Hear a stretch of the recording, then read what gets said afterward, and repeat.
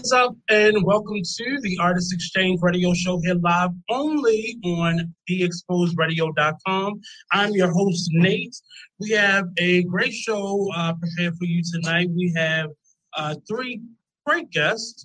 A film that is premiering in September will be premiering in September. We have the writer, director, producer, everything, and two of his stars.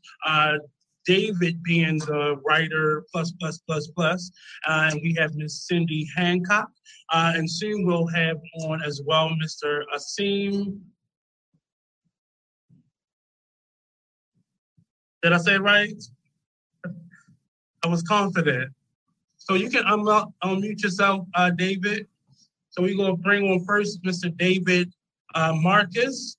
He is the writer, director, producer, filmmaker. How you doing, sir? Unmute yourself.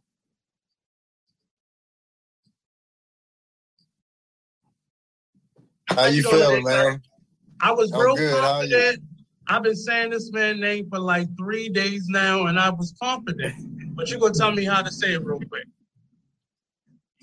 Asim is right, but he goes by awesome. Awesome. Like the word awesome.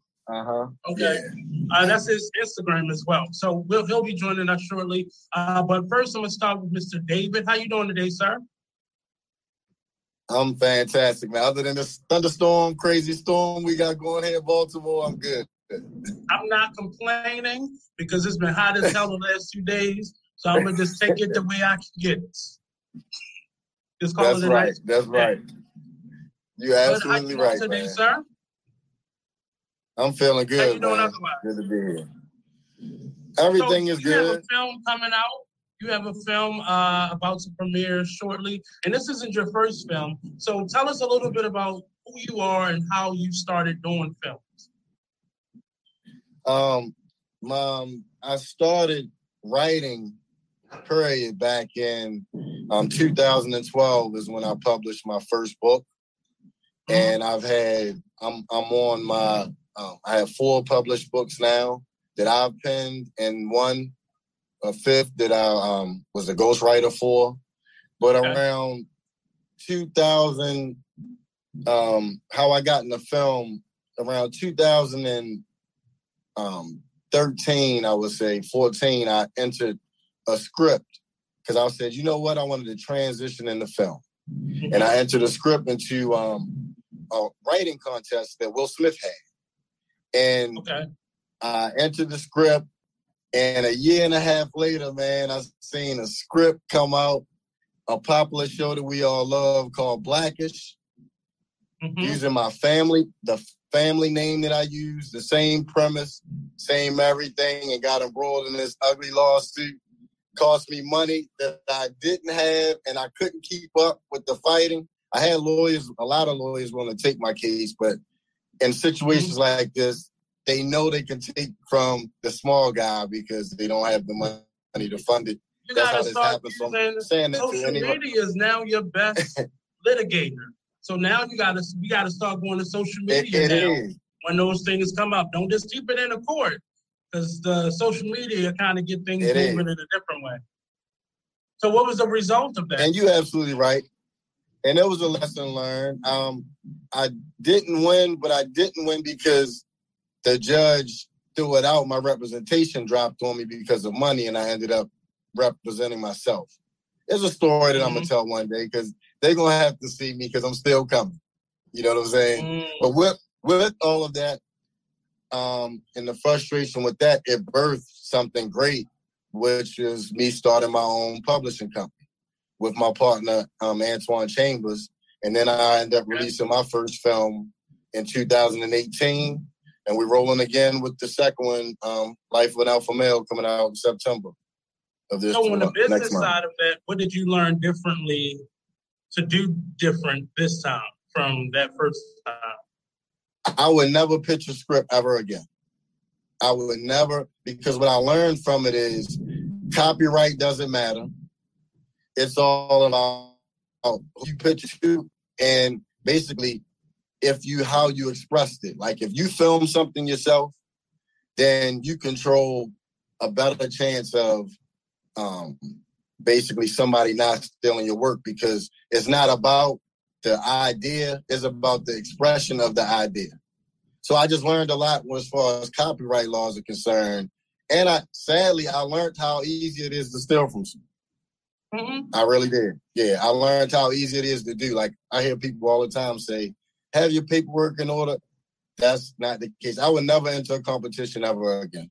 And it's funny that even my lawyers were looking into, people started saying that they believed, and you can find the articles online, that competition and these type of competitions are to get ideas a lot of times. So, yeah, I got stung big time from that, but I learned a lot about copyright laws and having my business in order. Okay, we're going to have you on one time to do a master class on that, sir, because there are a lot of people, there are a lot of authors now who would like to transition, but they don't know that game of, stealing is real, and how devastating it can be to see your work up on the screen in that way. It definitely is, man. And I'm glad you said that. I am going to do something helping other writers and explaining to them how it can happen to them and how they can protect themselves and things, other routes they can go. Because what happens when you up and coming, you kind of green, man. Any opportunity you see for someone to listen, you're going to pitch. Like you see it all the time with people and their mixtapes and throwing it around. At least that's a produced product. But I heard Ludacris tell a similar story when I was going through it, how Diddy stole from him because he was green in the early part of it and just trying to get something heard, but not going the proper way with representation and all that good stuff. So this time I would have representation if somebody looked at my script the next time, not just me. And even just on the creative side of it, I mean, that's an extreme and that's a norm, actually. But another part of it is, even creatively, you have to watch what inspires you, because it's very easy to take bits and pieces from things and create something totally new without realizing it first. But it's very important that you create from a good space. Most good writers go isolate themselves when they're in that writing process. And that's how you can tell a good writer. And I'm not saying that's all of them, but that's normally a good sign of somebody who's trying to cut off any type of interpretations that may seep into their work. But that game of Hollywood and entertainment is real, and you have to really navigate it in a way where you have all your T's crossed and I's dotted. But beyond that, working on this current project, we talked briefly before, but you wanted to kind of expose the idea of the alpha male. Why? Why? Because something you said, I tried to, everything I've written so far, even the Blackish thing, everything I've written is normally I try to make sure it's kind of an original concept or something, a story that I don't feel like has been told before, or something told a certain way. I'm not that kind of writer that's like trying to be the next Spike Lee or trying to be the next such and such. I want to deliver what's inside of me and what I was put here to bring. And the alpha male story is just a walk that I feel like I can relate to, and I don't feel like anybody has told the story of the alpha male and the dating life, but the gift and the curse, because sometimes they show this ladies' man, but they don't show the losses and pain that can come with being that guy. And I was like, man, even my star Awesome, when he comes on, as soon as he read the script, he called me and said, man, I'm so glad that somebody's finally telling the story. So once we have all the cast members on, we will get into that conversation of what is an alpha male and what are the stereotypes and all that. But how much of you is in this story? Or your story is in this story?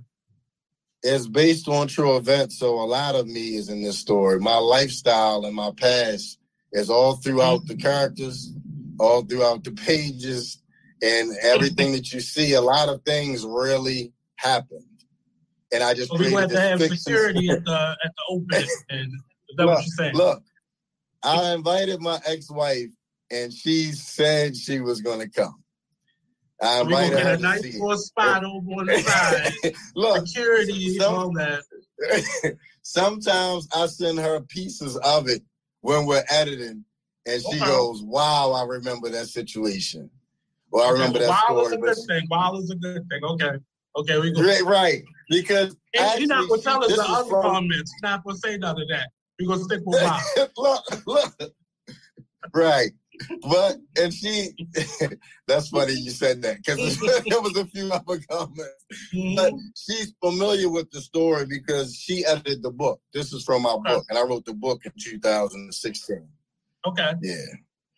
So, with so many people doing this, how do you feel like David is going to stand out amongst the crowd of movie makers and authors turned filmmakers? How do you want to stand out? What I get consistently is actually what I strive for, and that's relatable and thought-provoking content. And it's always dope to me when your goal actually happens, like what you written something for. And I always say that I want thought-provoking and relatable content. And in my DMs, text messages, reviews, if you kind of look on Amazon and anything you see people commenting on my YouTube, you'll see consistency all throughout the different projects. They'll say very relatable or thought-provoking. So that's what I strive to do in my works. I know you said writing was something you did, but was this part of the goal? Was this part of the plan even when you were younger? No, but it's funny you brought up younger because my uncle, when I started pursuing this, he referenced how I was a child. I was probably about 11 or 12. He had, I don't know how old you are, but back in the day, it used to be the big camcorders you put on your shoulder. Yeah. We're in the same 38. I had to hold that at a plenty family functions. And you put the big VHS in it, you know what I mean? And close it. So my uncle had one, and he showed me how to use it. I was about 12 years old, and I fell in love with it. And he ended up giving it to me because I was making little skits with my cousin for holidays. They fight and then swing and disappear. I was learning how to cut on and off the camera to do my own little in-shot edits. You know what I mean? Because I didn't have an edit. And they used to love it. So I was doing that back then and got away from it. So I guess it's not strange once I tapped into this writing thing and found out that I really had a gift. And it's just been flowing since then. Now, what's your learning curve? As artists, we often it's easy for us to jump into a different platform. How are you learning as you're going along? You learn from mistakes. Like a lot of times people they'll have a great idea, won't do the research because I'm online a lot. I'm online a lot. YouTube University. YouTube. Oh man, I'm gonna write a book about that one day. It's funny you said that. That's gonna be my title, YouTube. And I was calling it Lexus University because sometimes I'll ride and just listen and let the material sink in. But just reading different books. And once I did that, I actually took action. A lot of people won't take action. And then you learn as you go along. It's okay. People, if they love your work, they'll accept your flaws with your work. Right. Like sometimes, but it has to be growth. It has to be growth. Yeah, and like you'll see, and I'm sure and like with the first film, we did it. We had great reviews, man. We sold out. Hoyt's Movie Theater was the first independent to do it. Sold out 360 seats, and then ran 7 shows behind it, packed screenings, and packed all those out on my first film. Where, of course, we didn't have matching cameras. You know what I mean? We just had a team. And so this time, then we took the money we made and reinvested it in ourselves and bought new equipment and new cameras and new audio. And you'll see the jump from the last time. We're just growing as we go along. But I believe a lot of it, I credit to, man, a God-given gift because nobody taught me this stuff. Or the passion it's just something and that was really the raw talent and the passion has to be there. But I'm glad that I'm sitting in front of somebody who's not afraid to learn and grow, because some people get into this and it's their way and they get mad when they don't advance or when people don't support it. And it's not because it's not good, but if you're not listening and learning as you go along, you're just regurgitating the same mistakes over and over again. And people can see that. It's very obvious, and people don't want to invest. We talked briefly before, and I was saying engagement is very important for artists today, especially artists of color, because we are very critical of the things that we spend our money on. So connecting with people and telling your story and connecting you to the things that you want to do is very important.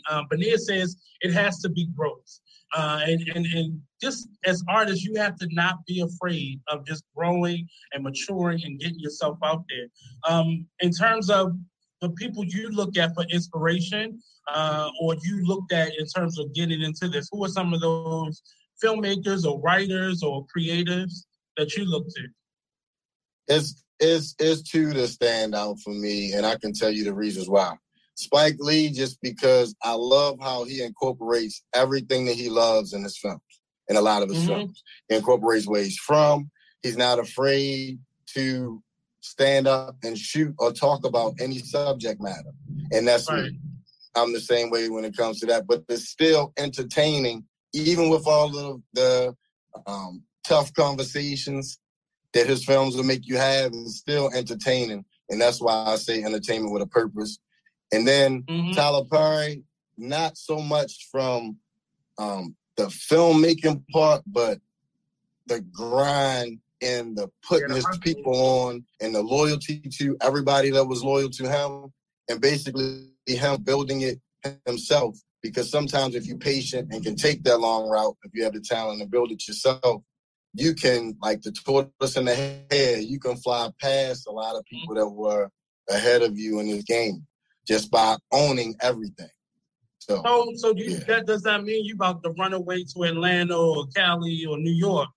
As you just mentioned. Nah. I said put the people on loyal to me. I believe that we up next here.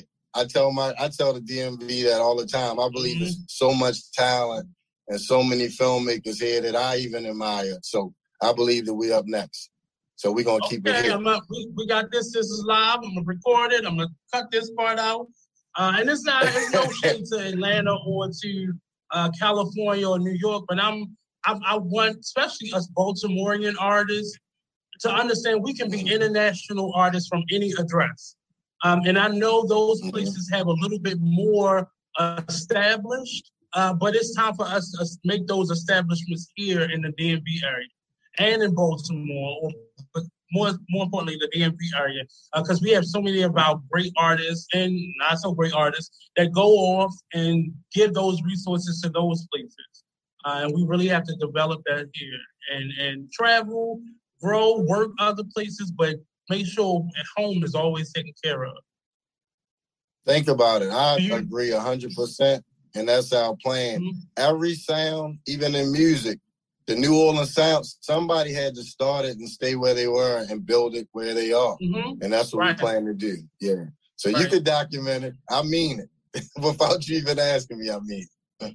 So we're going to talk about this a little bit too, but tell people what to expect from this film. If you had to give it an overall message, what should they expect from it? The overall message would be that everything you see that with the guy with the it factor or this magnetism and ladies man isn't all glitter and gold, and that is behind the scenes. And so I put him in therapy so you can understand the entire plight and not just the glitter and gold, because that's what people like to show you. And you can see the emotions he goes through and the losses and pain that can sometimes come with that lifestyle, especially if you have a family. And the women involved dating that guy, they'll see themselves in the characters too. So everybody's going to leave the theater talking and thinking. I'll tell you that they're going to leave talking and thinking. So you said you do a lot of research for your projects in terms of that therapy aspect. how much research have you done personally or specifically for this project? So let me tell you why. It's funny, it's therapy in both of my projects. And I'm glad you asked that question because I experienced it. Me and my ex probably at any moment. I'm going to just give you that out. No. I'm going to give you that out. Plead the fifth whenever you need to. Look, my work is as transparent as I am in person. You know what I mean? So I'm telling you, people love that. But we went to see a lot of therapists.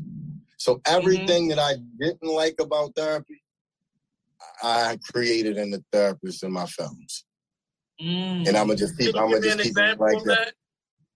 Okay, so one of the things that I believe in therapy, I believe that the couples aren't always forthcoming. Like you and the therapist is a professional, so they won't call you out on it, not being forthcoming.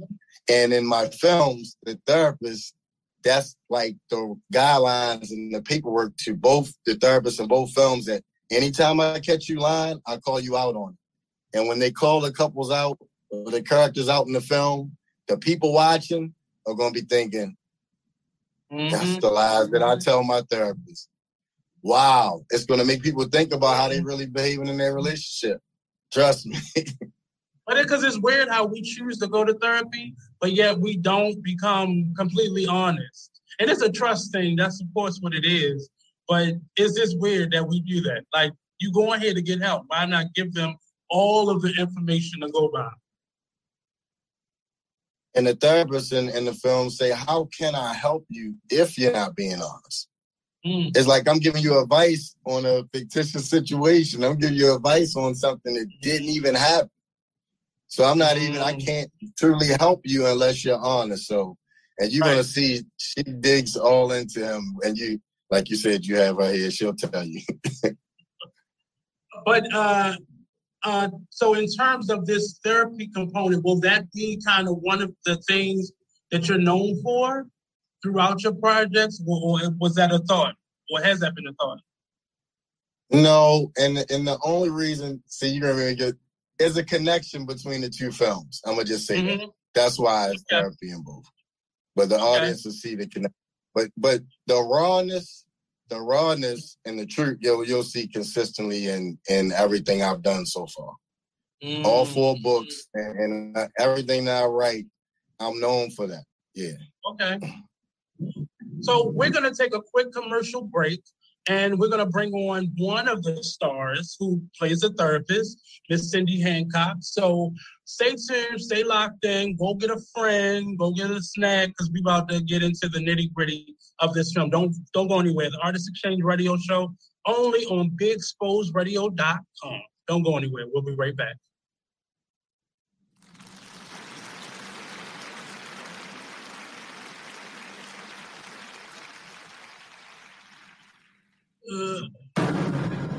Here I come.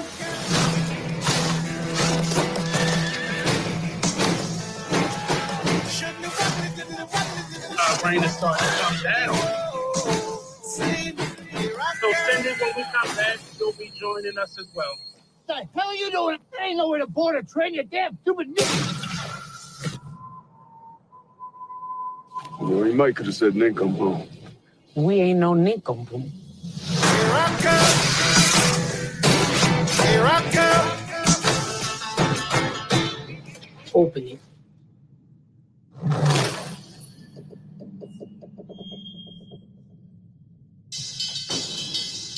We're gonna play for you our first tune. It's called Let's Start What We Have Come Into the Room to Do. Right, here goes. 1, 2, 3.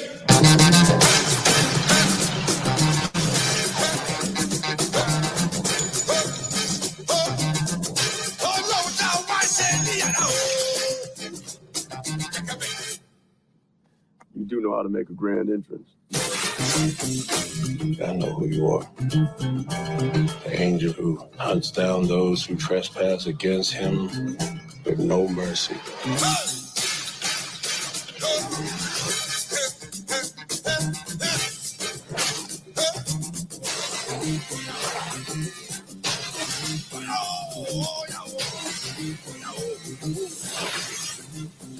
You miss me?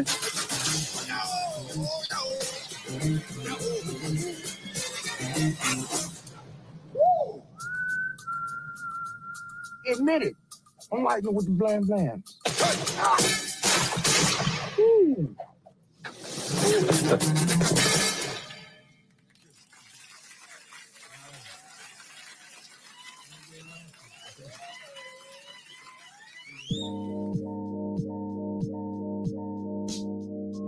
I'm so happy to see one of my Be Exposed family members today. I want to get back on the station, but I definitely want to run my ad for my business on Be Exposed Radio. They are attached to so many different businesses and great entities here in the city. If you have a business, you definitely want to put your business out there, commercial, shout out, anything, and sponsor one of the great shows that's on Be Exposed Radio.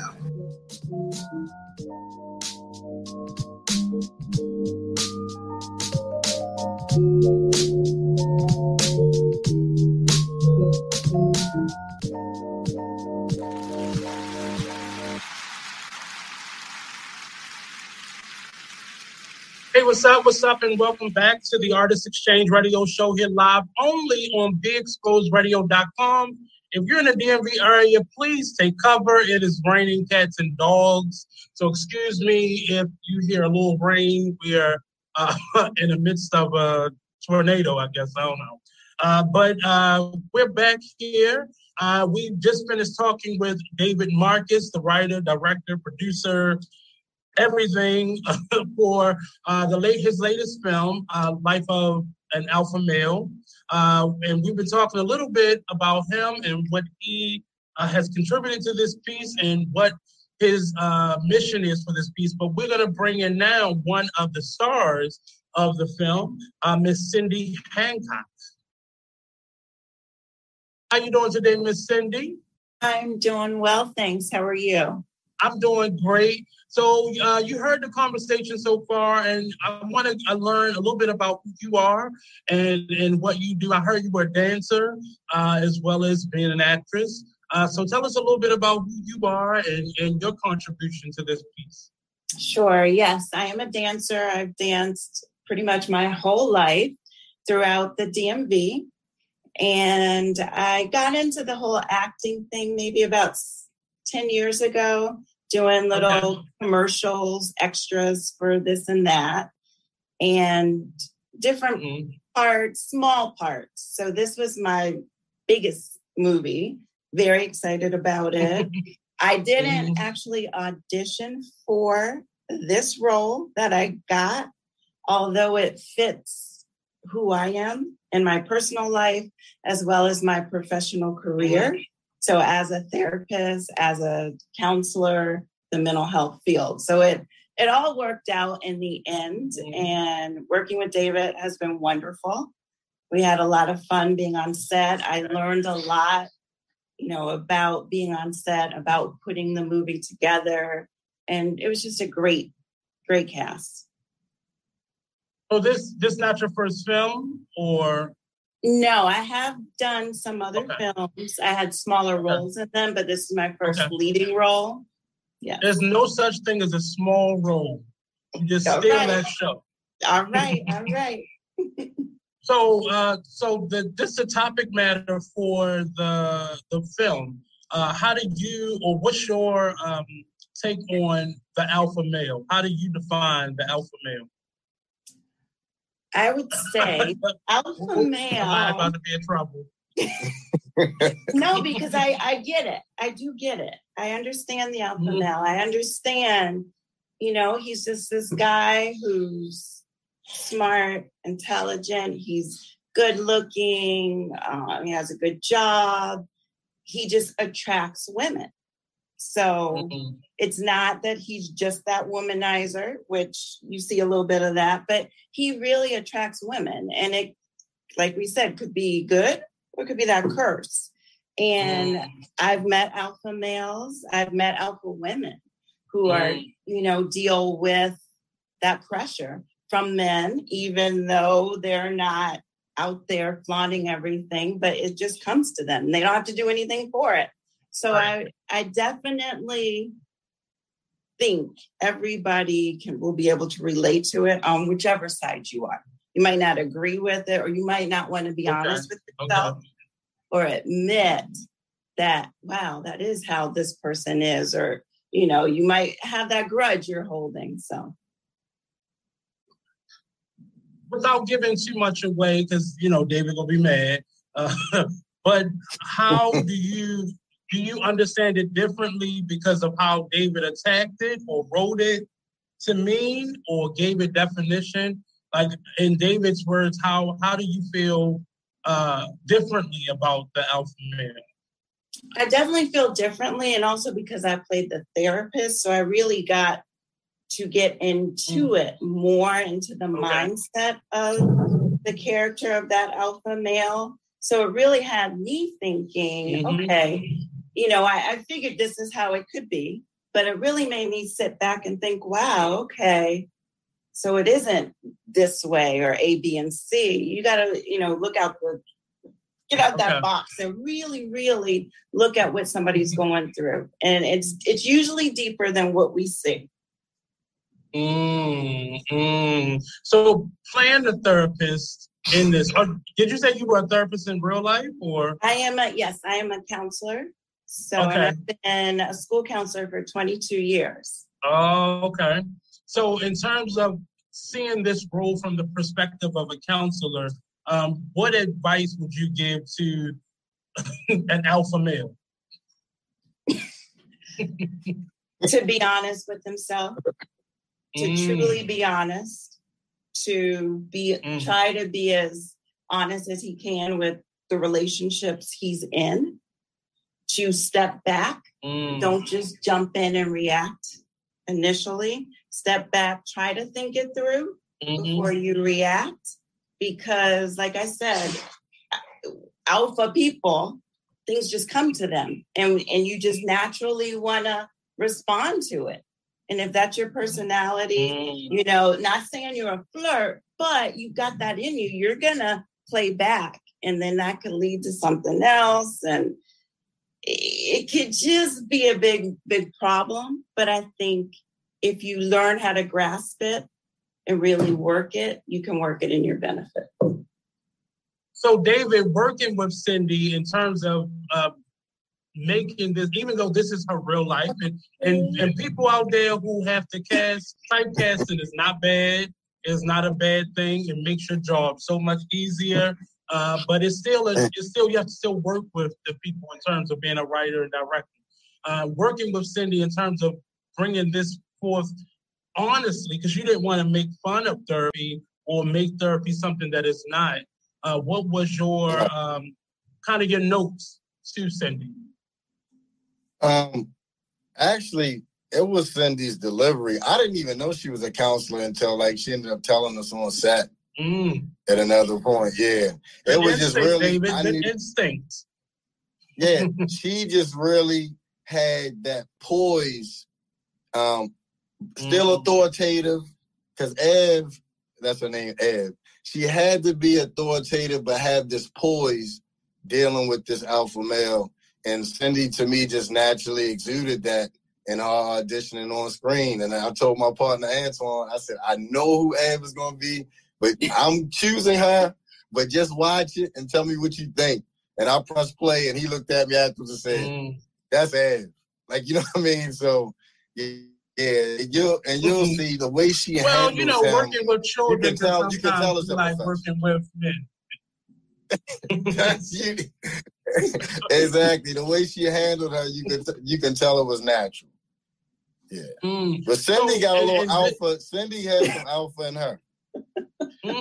Because I think as you grow and mature, you understand that alpha personality isn't about the reacting. It's about what you don't say. It's about what you don't do. Because people are attracted to you. And it has nothing to do with aesthetics. It's normally a vibe and the energy. And I think once, especially men, once you get that, then you are able to control it and control yourself a lot better. Then, like Cindy was saying, responding, just reacting to everything. Is it, Cindy, what was your overall experience in this piece? It was an amazing experience. Each scene, each time we would go on set, it was very exciting. You know, we played, we worked hard, but we also played. And just that experience of, it really felt like a family.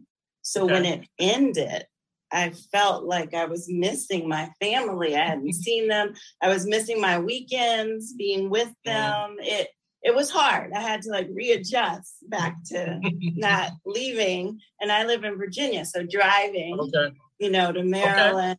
So, but it was a great experience. It was a great learning experience. I like that commitment. I love that commitment. And so we can get right into kind of some of the questions that I have and topics that I wanted to bring up. In a space where we are seeing so much, and I hate using this word, toxic masculinity, be explored and be tested and be shown in so many different ways. How can a film like this kind of educate or help or support? And either of you can answer that question. Well, I would say it definitely will do all of that, educate, entertain, and support. I think the education piece will come in from seeing this Black male go to therapy and really start to expose himself and be honest as it goes on. So I think educating our people that it is okay to go to therapy. It is okay to have that extra support and someone to talk to, and letting your guard down when you're in there. So hopefully that'll be that education piece. And definitely it's going to be entertaining. Definitely. The different scenes, the things that go on, just to realize shenanigans. Yes, the shenanigans. It's going to keep you wanting more and watching. David? It's going to be educating to me just when you watch how he evolves throughout the film. That's what I'm going to say without giving away too much. And you see his vulnerability, because I wrote it that way because I'm known for trying to put this mirror in front of you. And I believe that mirror is education in that mirror, and a lot of people run from that. Yeah, so it's going to be, again, people say that my work, I'm all in your attic, in your closet, and I'm good at that. I'm gonna toot my own horn. I'm really good at going places that most writers don't go, but in a way you're putting a lot of your truth in this. Yeah, you're putting a lot of your truth in this instead of just exposing everybody else's dirty. You showing your own skeletons as well. And it's written in a way, because if you see that, you might think it's your typical ladies' man, but it's written in a way where I heard you say the toxic masculinity is not glorified at all. It's not. And you'll see when you watch yeah. It's a teaching. The whole film. You made a statement earlier. You made a statement earlier about that persona having a lot more than people actually get to see. How much of that is exposed? It's the side of the alpha male that we don't often get to see, like the fact that he's in therapy, or the fact that he has issues outside of, having to juggle all these people at one time. Right. But what are some of those things that you do shine a light on in terms of the things that we don't get to see, outside of the glam of being an alpha male? His feelings. Like what things actually make him feel. Because a lot of times the alpha male, like you said, that persona, you would think that he moves cold or that he doesn't have feelings. But in therapy, you get to find out how he really feels with certain situations and why he moves. Because she starts from childhood when she's counseling him, because she wants to dig deep in his entire makeup. Like, what made him this way? Yeah. It's good, man. Yeah. So how much of this process did you have to go through, sir? What do you mean? What do you mean? I said you can plead the fifth at any moment, sir. We don't have to deflect, but you can plead the fifth. You said how much to know the steps of this, because sometimes, anybody who's been to therapy knows they always go backwards, to go forward. So to know these steps, how much of this is your actual experience in therapy? Was your therapy experience positive? To bring a character like Cindy in would lead me to believe that you had a great experience, or Cindy may have been the person you wanted to have as a therapist. Like, where Cindy's the person that I wanted to have, that I felt could have cracked my code or got me to lay it all on the line and actually got me to change. So that's why Cindy was created. Because she pushes his buttons all throughout the film in a way that the audience is going to be jaw-dropping. It is, when you're watching his emotions. Yeah. And I see that you're coming from the perspective of a type of male, but specifically for us Black men, I think that is a thing that many people don't understand. And you said feelings, the fact that he has feelings. And I think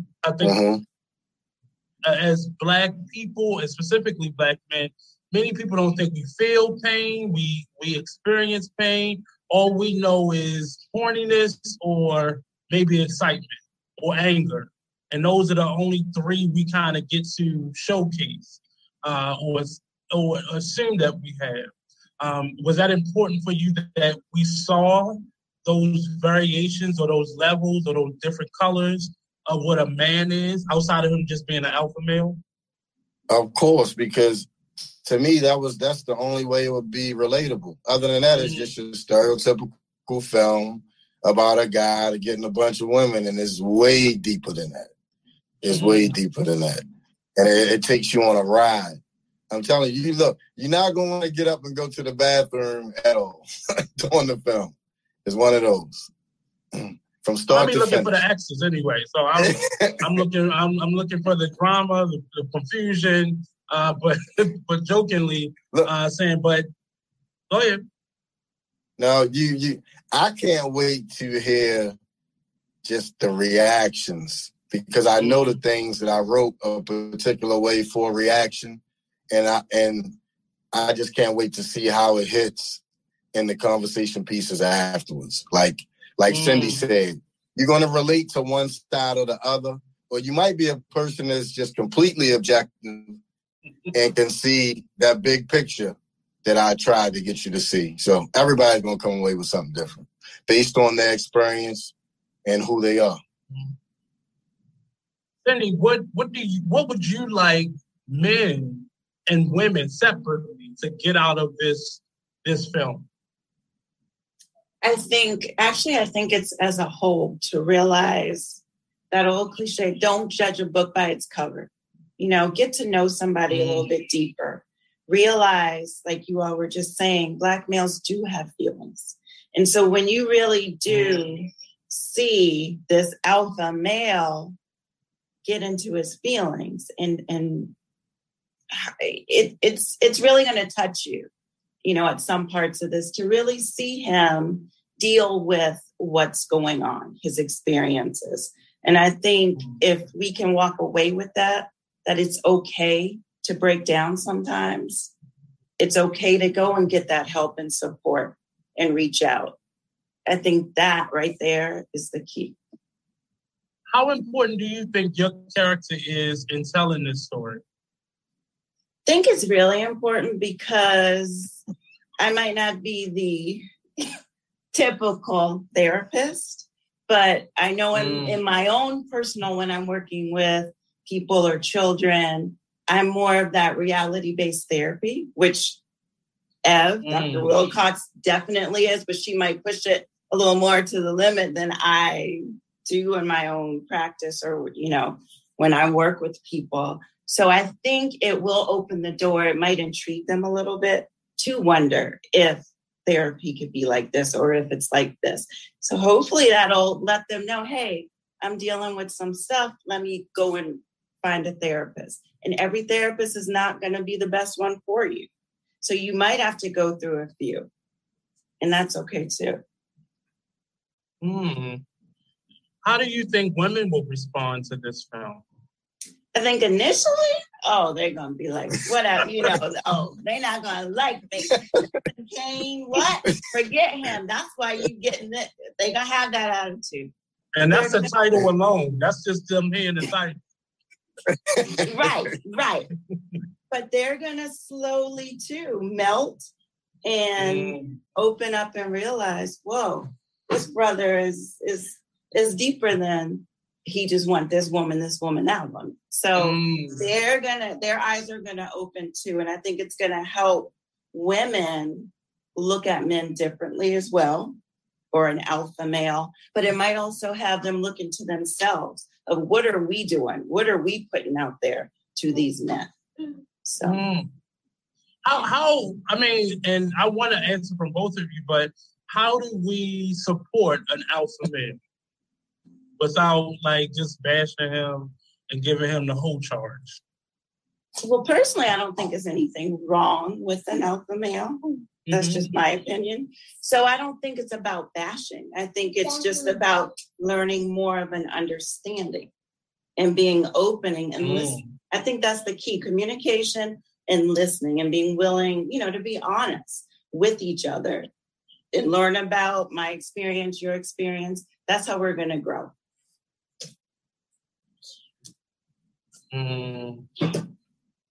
What, David, for you? Same question.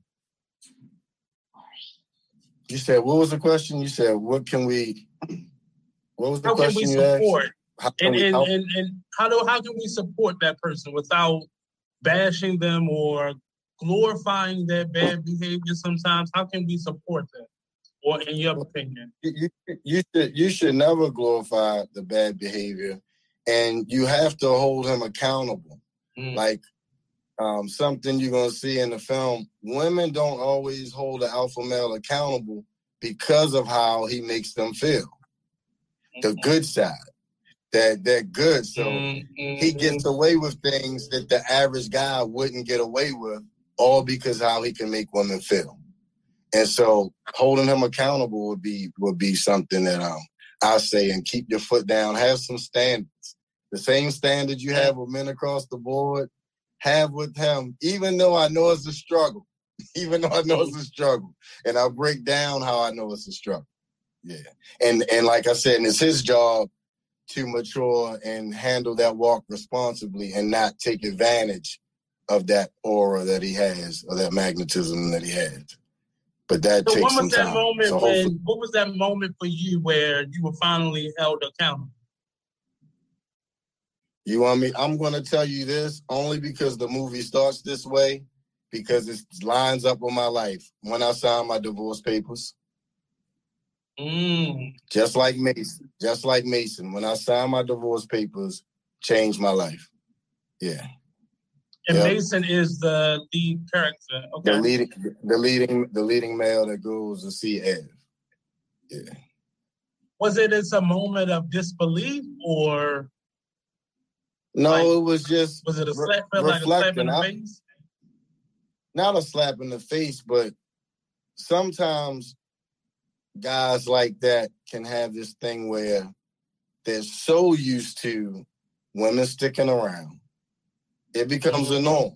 And like I said, we're going to be real about it. And there's women watching, they're so used to it. Like Jay-Z in the song said, you don't get me back like that.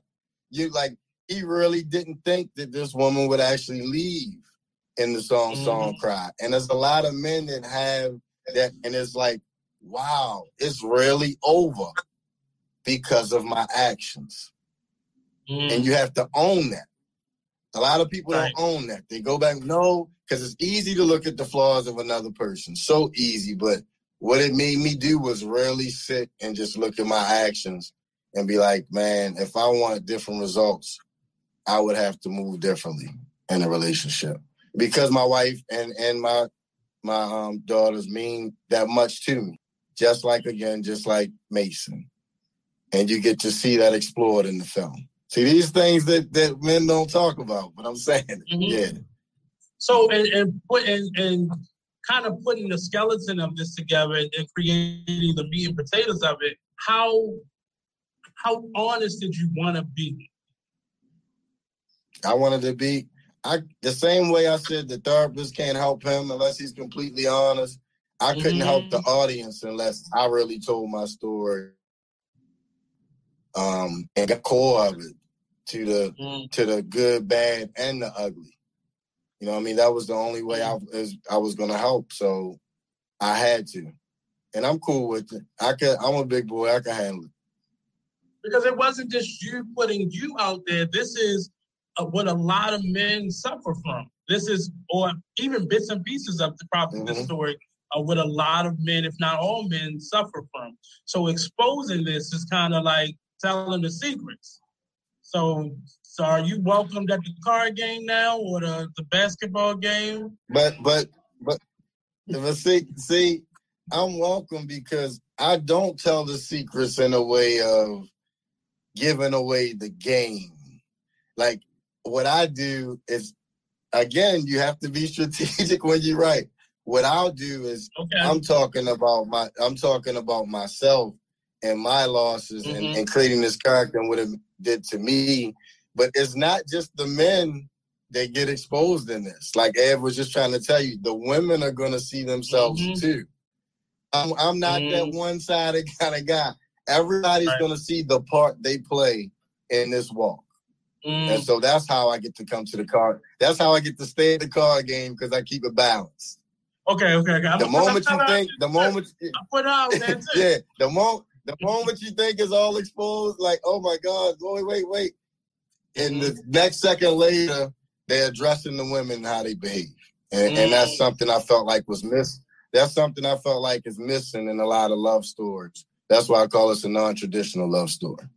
And it's that balance that is necessary when telling a story that we often don't get. For you, Cindy, were you expecting for him to be that honest or for this story to be that honest? Or were you kind of expecting a little fluff or, throw my rock and hide my hand type of first? Well, of course, initially when I heard the title and little things, I wasn't sure. So I was a little like, okay, it's alpha male and my perception of alpha male. And I guess I could even say, having a little alpha in me, I know how, you could play it and work with it. But once reading the script, I was like, wow, okay. So he really is being honest and opening up. Yeah. Did that make your character building easier, or were you more relieved that it was going to be an honest depiction of this story? I think it did make it a little bit more easier in really getting into that therapist role of, okay, now we're going to sit here. I know at first I'm going to have to chip away a little bit and play a little bit. And then you'll see in the film, the style of counseling I do will test him. And that's what it's all about. Yes. I can't wait. Please send me the information. Before we go any further, let me know where we can people buy tickets yet? Will this be virtual? Will this be in person? How will people be able to see this? No, they can see this at Hoyt's Cinema 14, September 24th, 25th, and 26th. That's our opening weekend to the public. And the tickets are on Eventbrite now. You just search Wiseman Productions, and you'll see the Life of an Alpha Male film. It'll say Life of an Alpha Male opening weekend. I'll put that in the description when we post this. We're going to take a quick commercial break, and we'll be right back here on the Artist Exchange Radio Show with Mr. David Marcus and Miss Cindy Hancock. So don't go anywhere. The Artist Exchange Radio Show only on BeExposedRadio.com.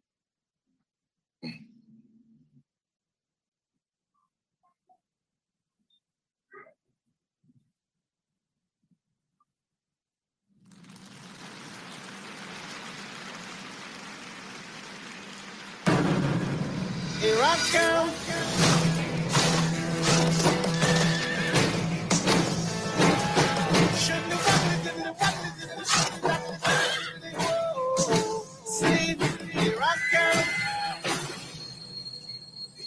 The hell are you doing? I ain't nowhere to board a train, you damn stupid You know, he might could have said nincompoop. We ain't no nincompoop. Here I come. Here I come. Open it.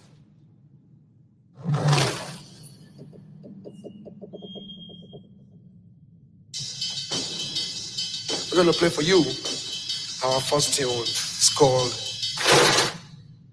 Let's Start What We Have Come Into the Room to Do.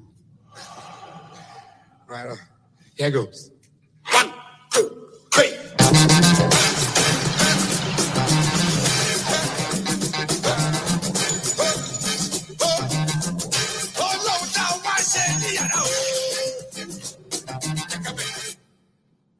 You do know how to make a grand entrance.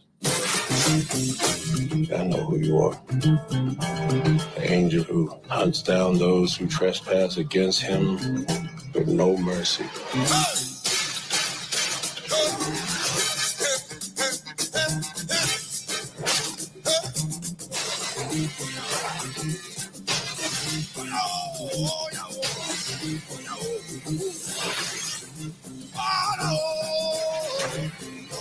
Miss me.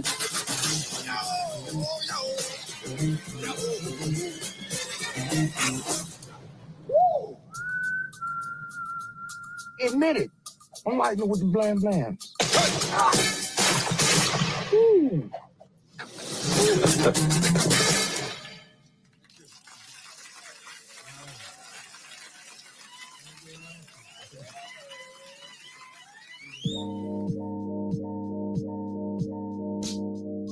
I'm so happy to see one of my biggest host family members today.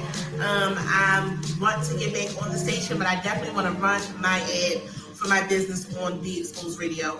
They are attached to so many different businesses and great entities here in the city. If you have a business, you definitely want to put your business out there, commercial, shout out, anything, and sponsor one of the great shows that's on Be Exposed Radio.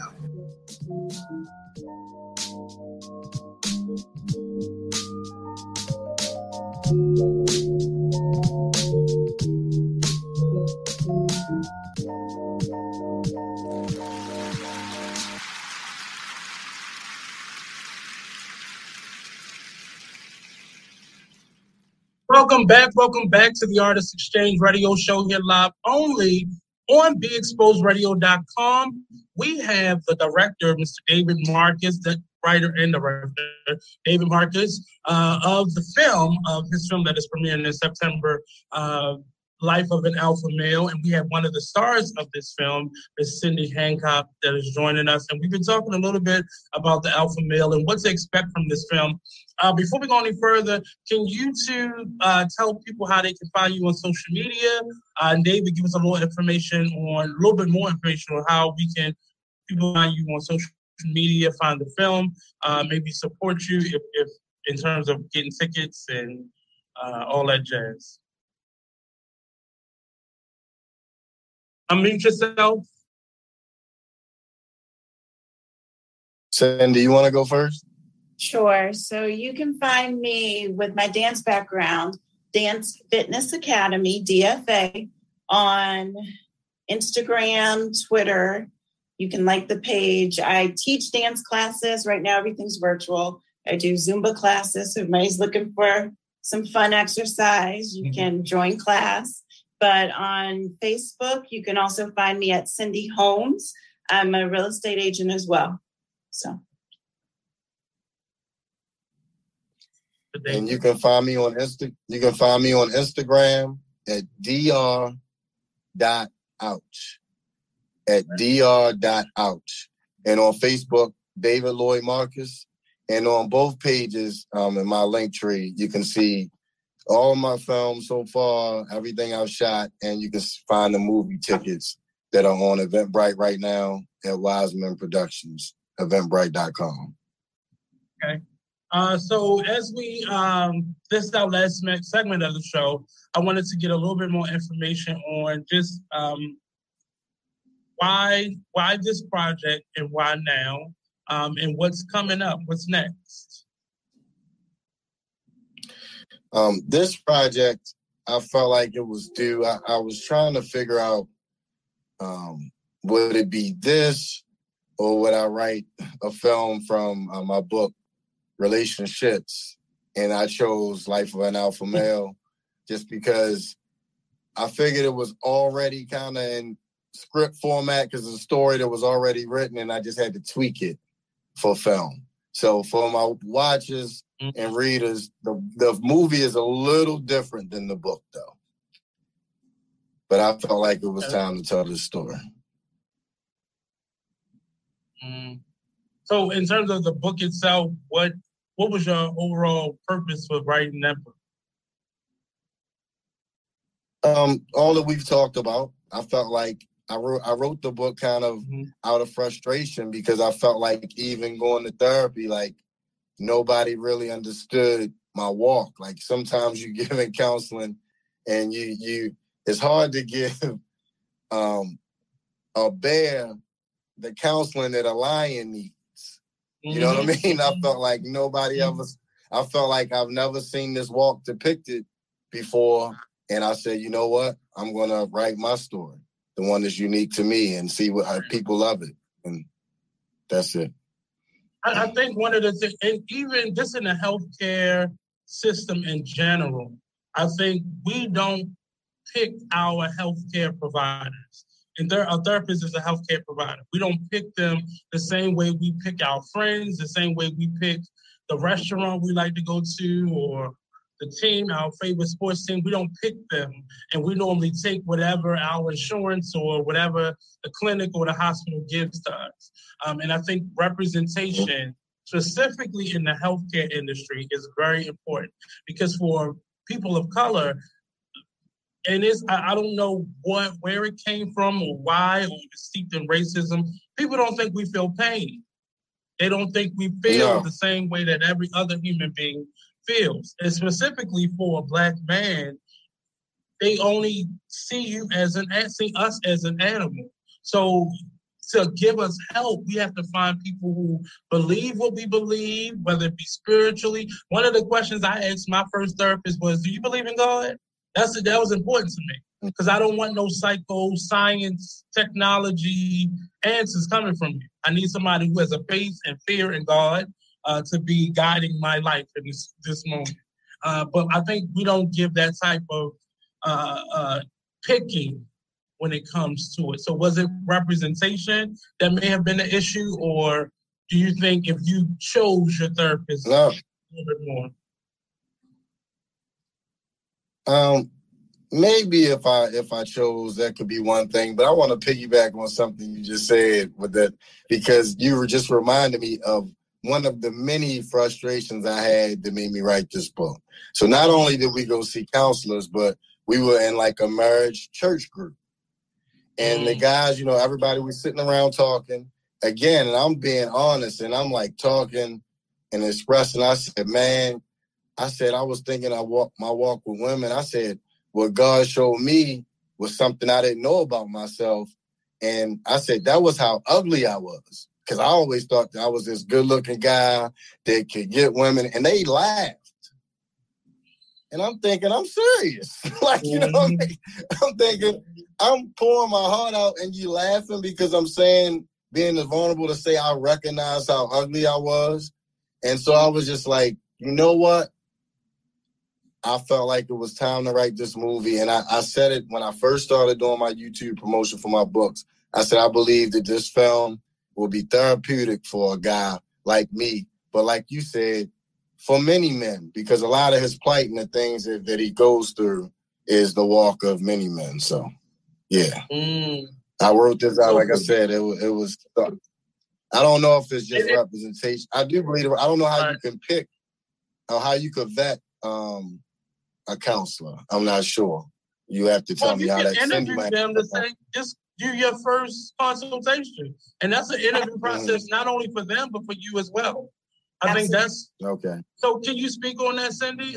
Yes, that's exactly what I was going to say. Usually, that first session, the therapist will sit there, the counselor will sit there and ask you all these questions, like an interview. but you have every right to ask questions back, to ask their beliefs, to ask, are you married? Have you ever been married? Do you have children? And just like a therapist can say, you know what, I don't think we're a good fit. I really don't think I can work with you. I think you need to shop around for another therapist, which I think as a therapist to do that, it says a lot and it takes a lot of that person. But as the person going for therapy, you have that right too. Because if that chemistry is there, or if you seem like you can relate and be open and talk to this person. If you're not feeling it that first time, definitely that second time, why waste your time going? Your favorite. And I don't think we know we have that power. The same way if you're doing a job interview, you are interviewing that employer the same way they're interviewing you.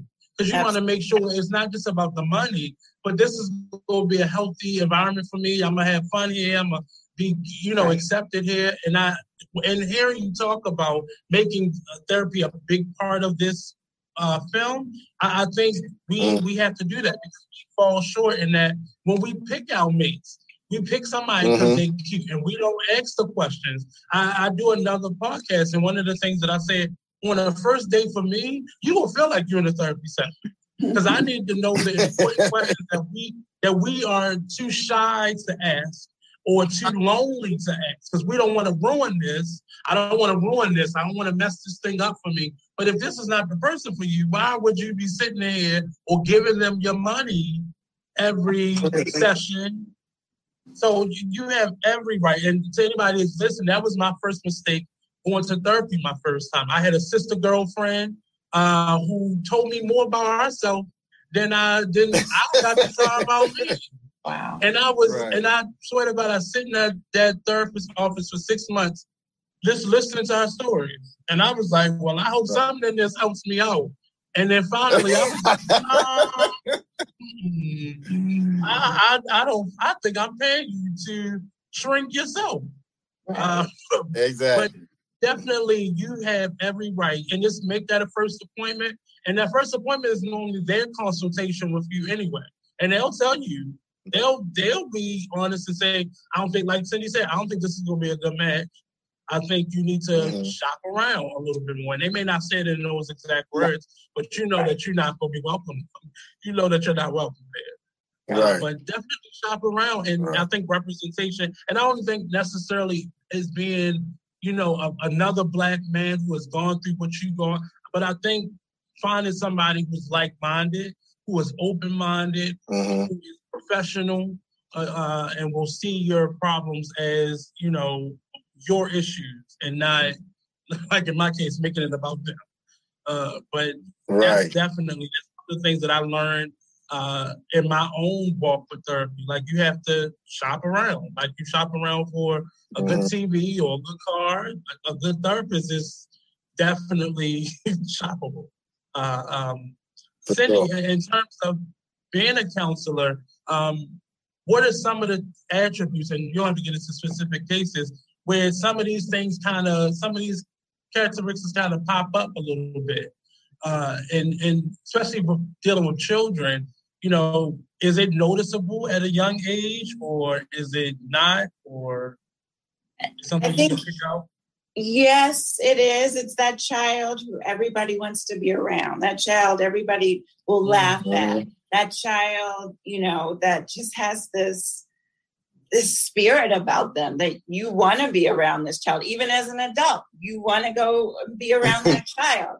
So you do see that in children. You see that child. We see it with our family. You can think of one of your nieces, nephews, or somebody, cousins, who it just is fun to be around and lightens up the room when they walk in.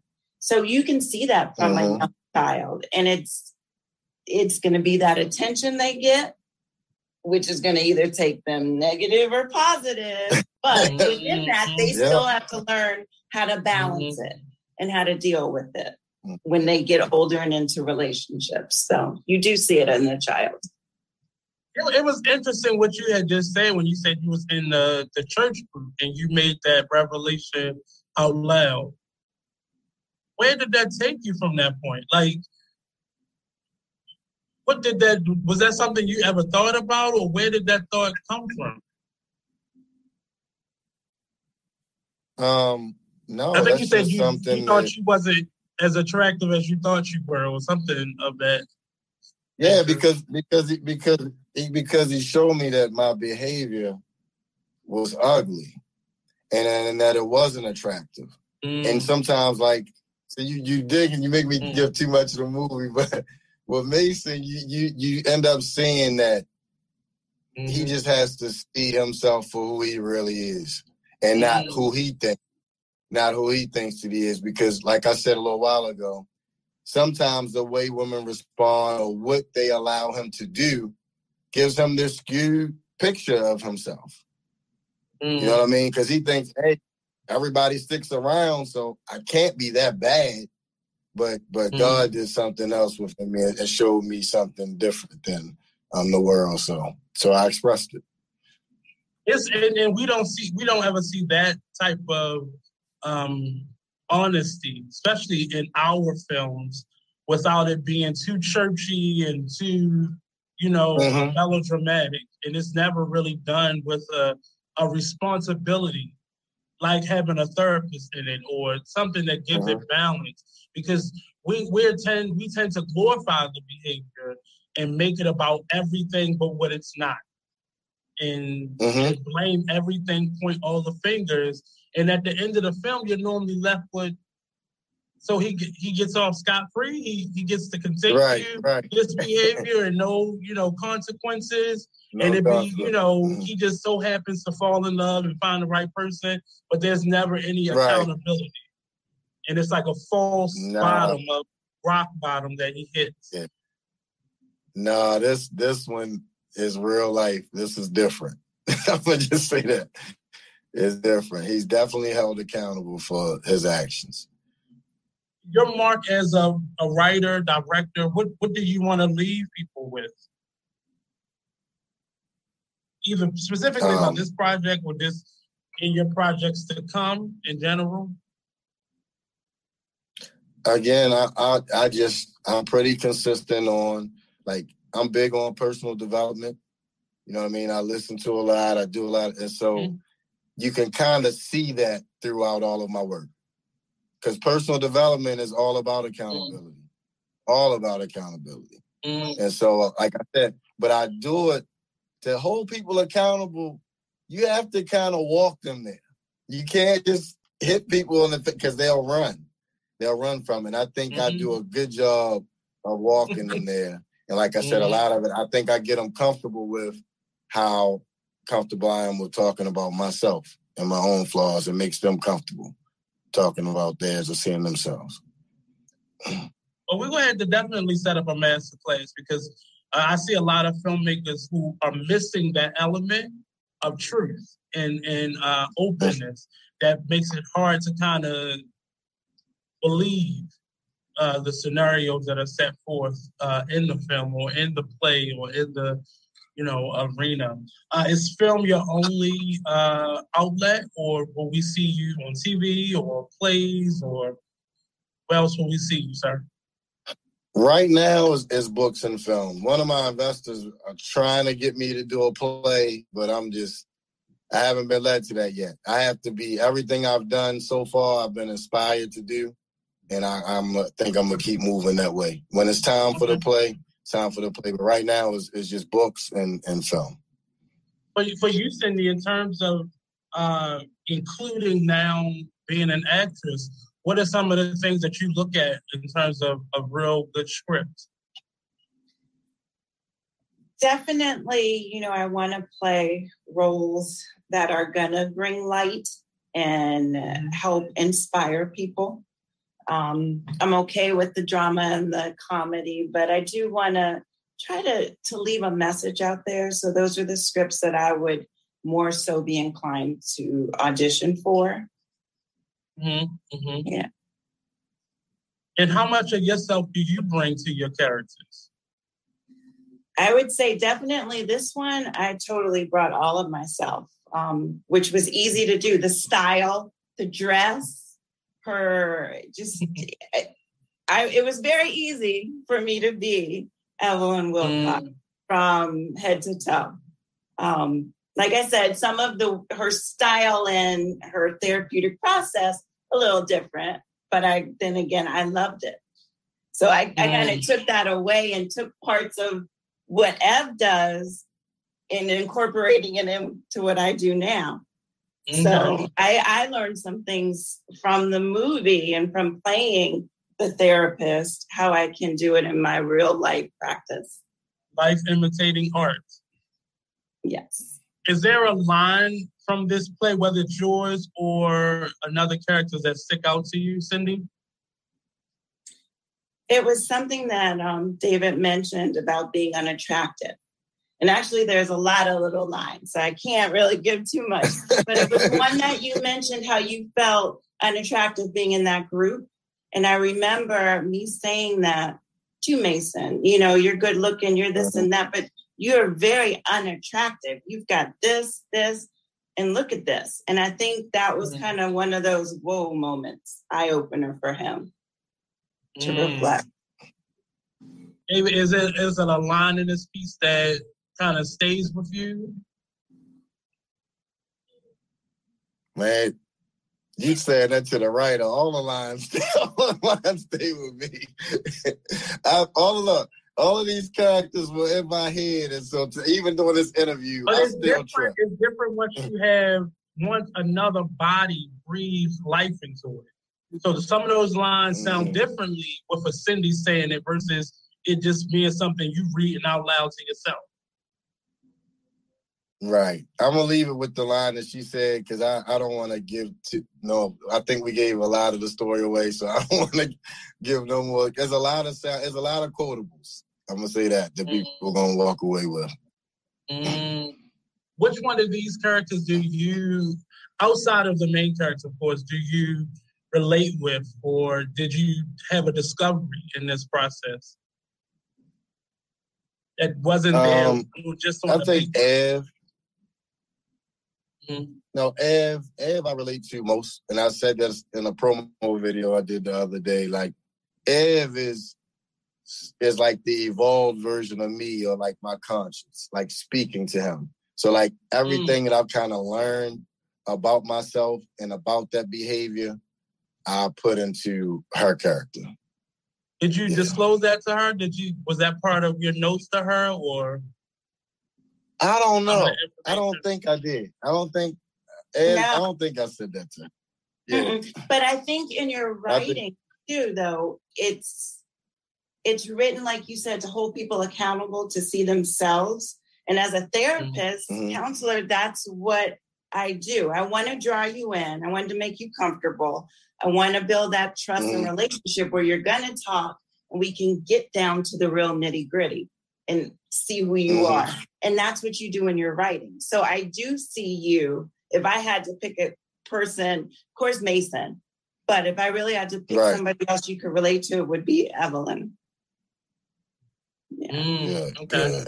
Does I love to see artists enjoy the work. And it's not just, let me go learn these lines, go do this, but be able to dissect and analyze and, like Cindy said, take these things back and apply them to life. I love to see that happen. And that's a good sign of not just a good writer, but a good leader. That meant you really put a lot of energy, because I've heard her say she felt at home, she felt comfortable, and now understanding that she connected with your words, which is what this piece is. We wouldn't have this piece. You can't have a bunch of actors and no words, but it says a lot about your style and your leadership and your growth and your creativity, that you're creating these types of environments for your artists. And as an actor, I wanna roll. Man, okay.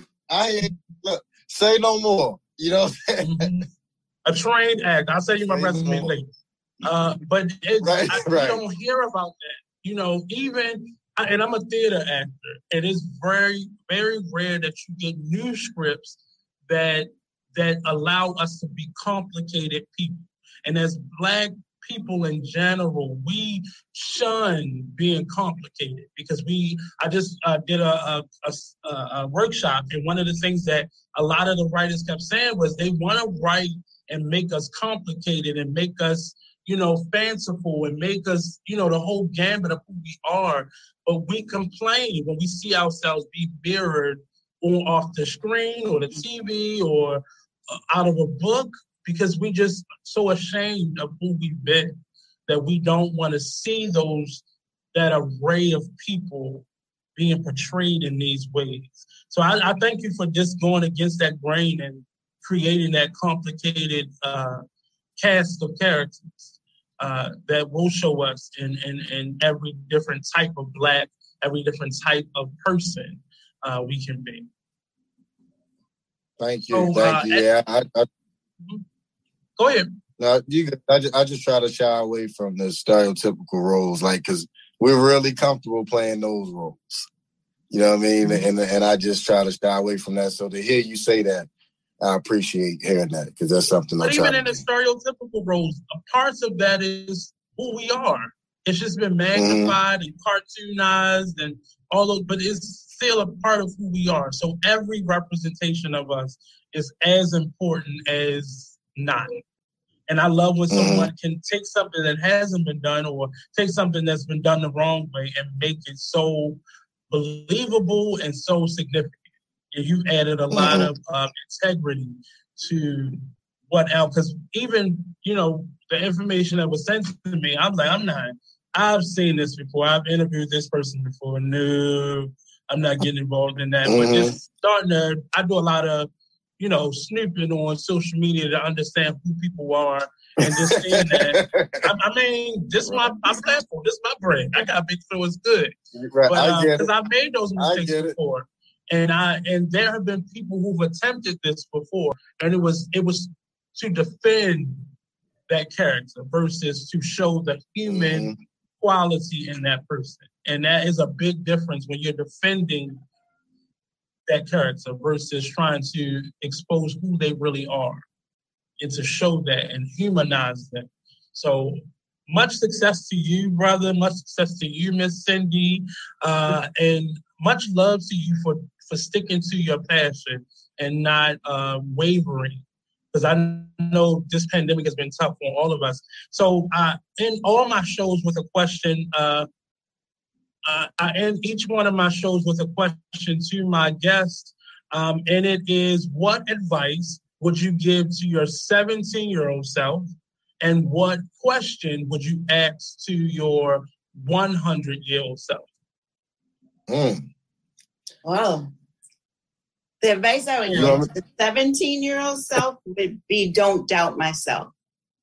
Okay, no doubt. Don't guess, don't doubt myself.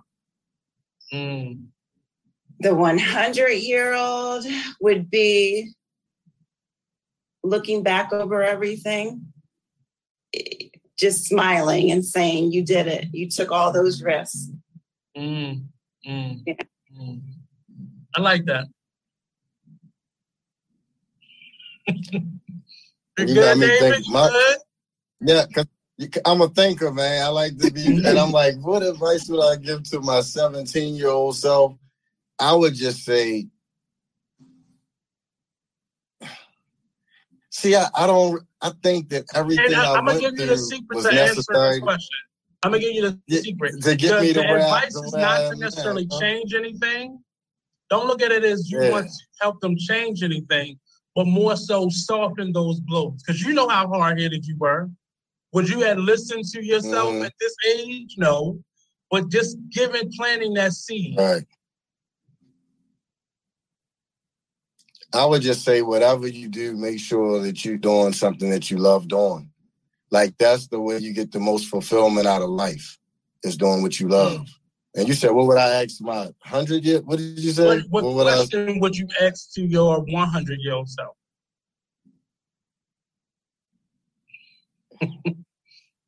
For my 100-year-old self, I guess I would ask my 100-year-old self. I don't know. I don't know. What would I ask my 100-year-old self? Because So while you're thinking, Yeah, I counsel a lot of artists, and these two questions are questions that I give them initially just to see where they are right now. So this is a good meditation prompt for you, randomly throughout life. And it tells you a lot about where you are. The advice you give, it can come from a loving place, a whole place, a happy place, a fulfilled place. Or it could do the exact opposite, come from a very dark, bitter, angry place. And your responses, even though it's just to yourself, will tell you where you are in the moment. And that question to your 17-year-old self, that advice to your 17-year-old self, and that question to your 100-year-old self will tell you a lot about where you currently are as a person, as a being, as a thought. So I would suggest take it with you, and whenever you're in a space to meditate, just ask yourself that question. And it just gives you a lot of insight as to who you are. It really has helped me to kind of gauge where I need to go and what I need to do next. But it's not to stump you, David, but it's more so just... Yeah, because, look, I'm over here like, I'm always present. So, yeah, I hear you. I feel you. Mm-hmm. But I appreciate you, and anything that I can continue to do to support you as well as yourself, Cindy, don't hesitate. I'm here. This is always a platform for you to come and tell your story, share your story, and not just promote what you're doing, but just sharing your story and whatever you may have coming up at that moment. I can't wait to see this.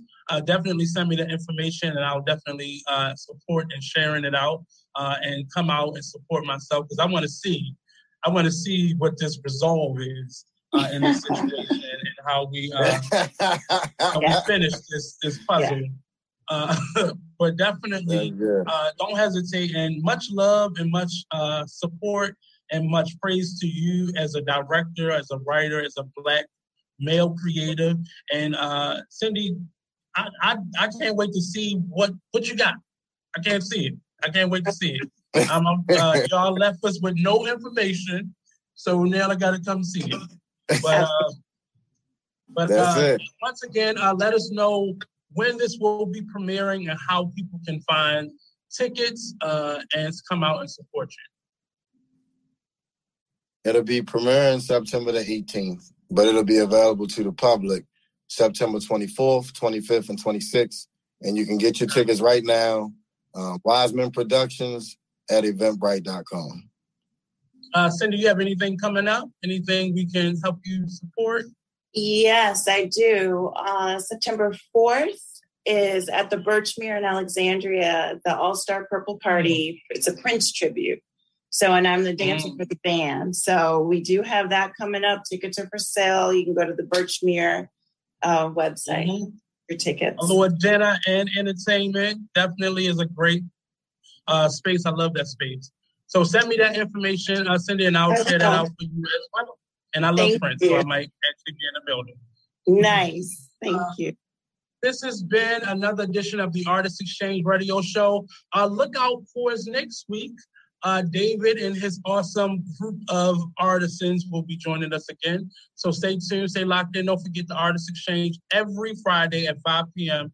live here only on BeExposedRadio.com. It's been me, your host, Nate. Thank you, Cindy. Thank you, David. Much love, much support. Thank you. Bye. Peace.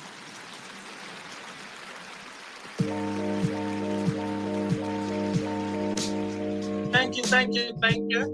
Thank you. That was fun. Have a good evening. Be safe. On this side.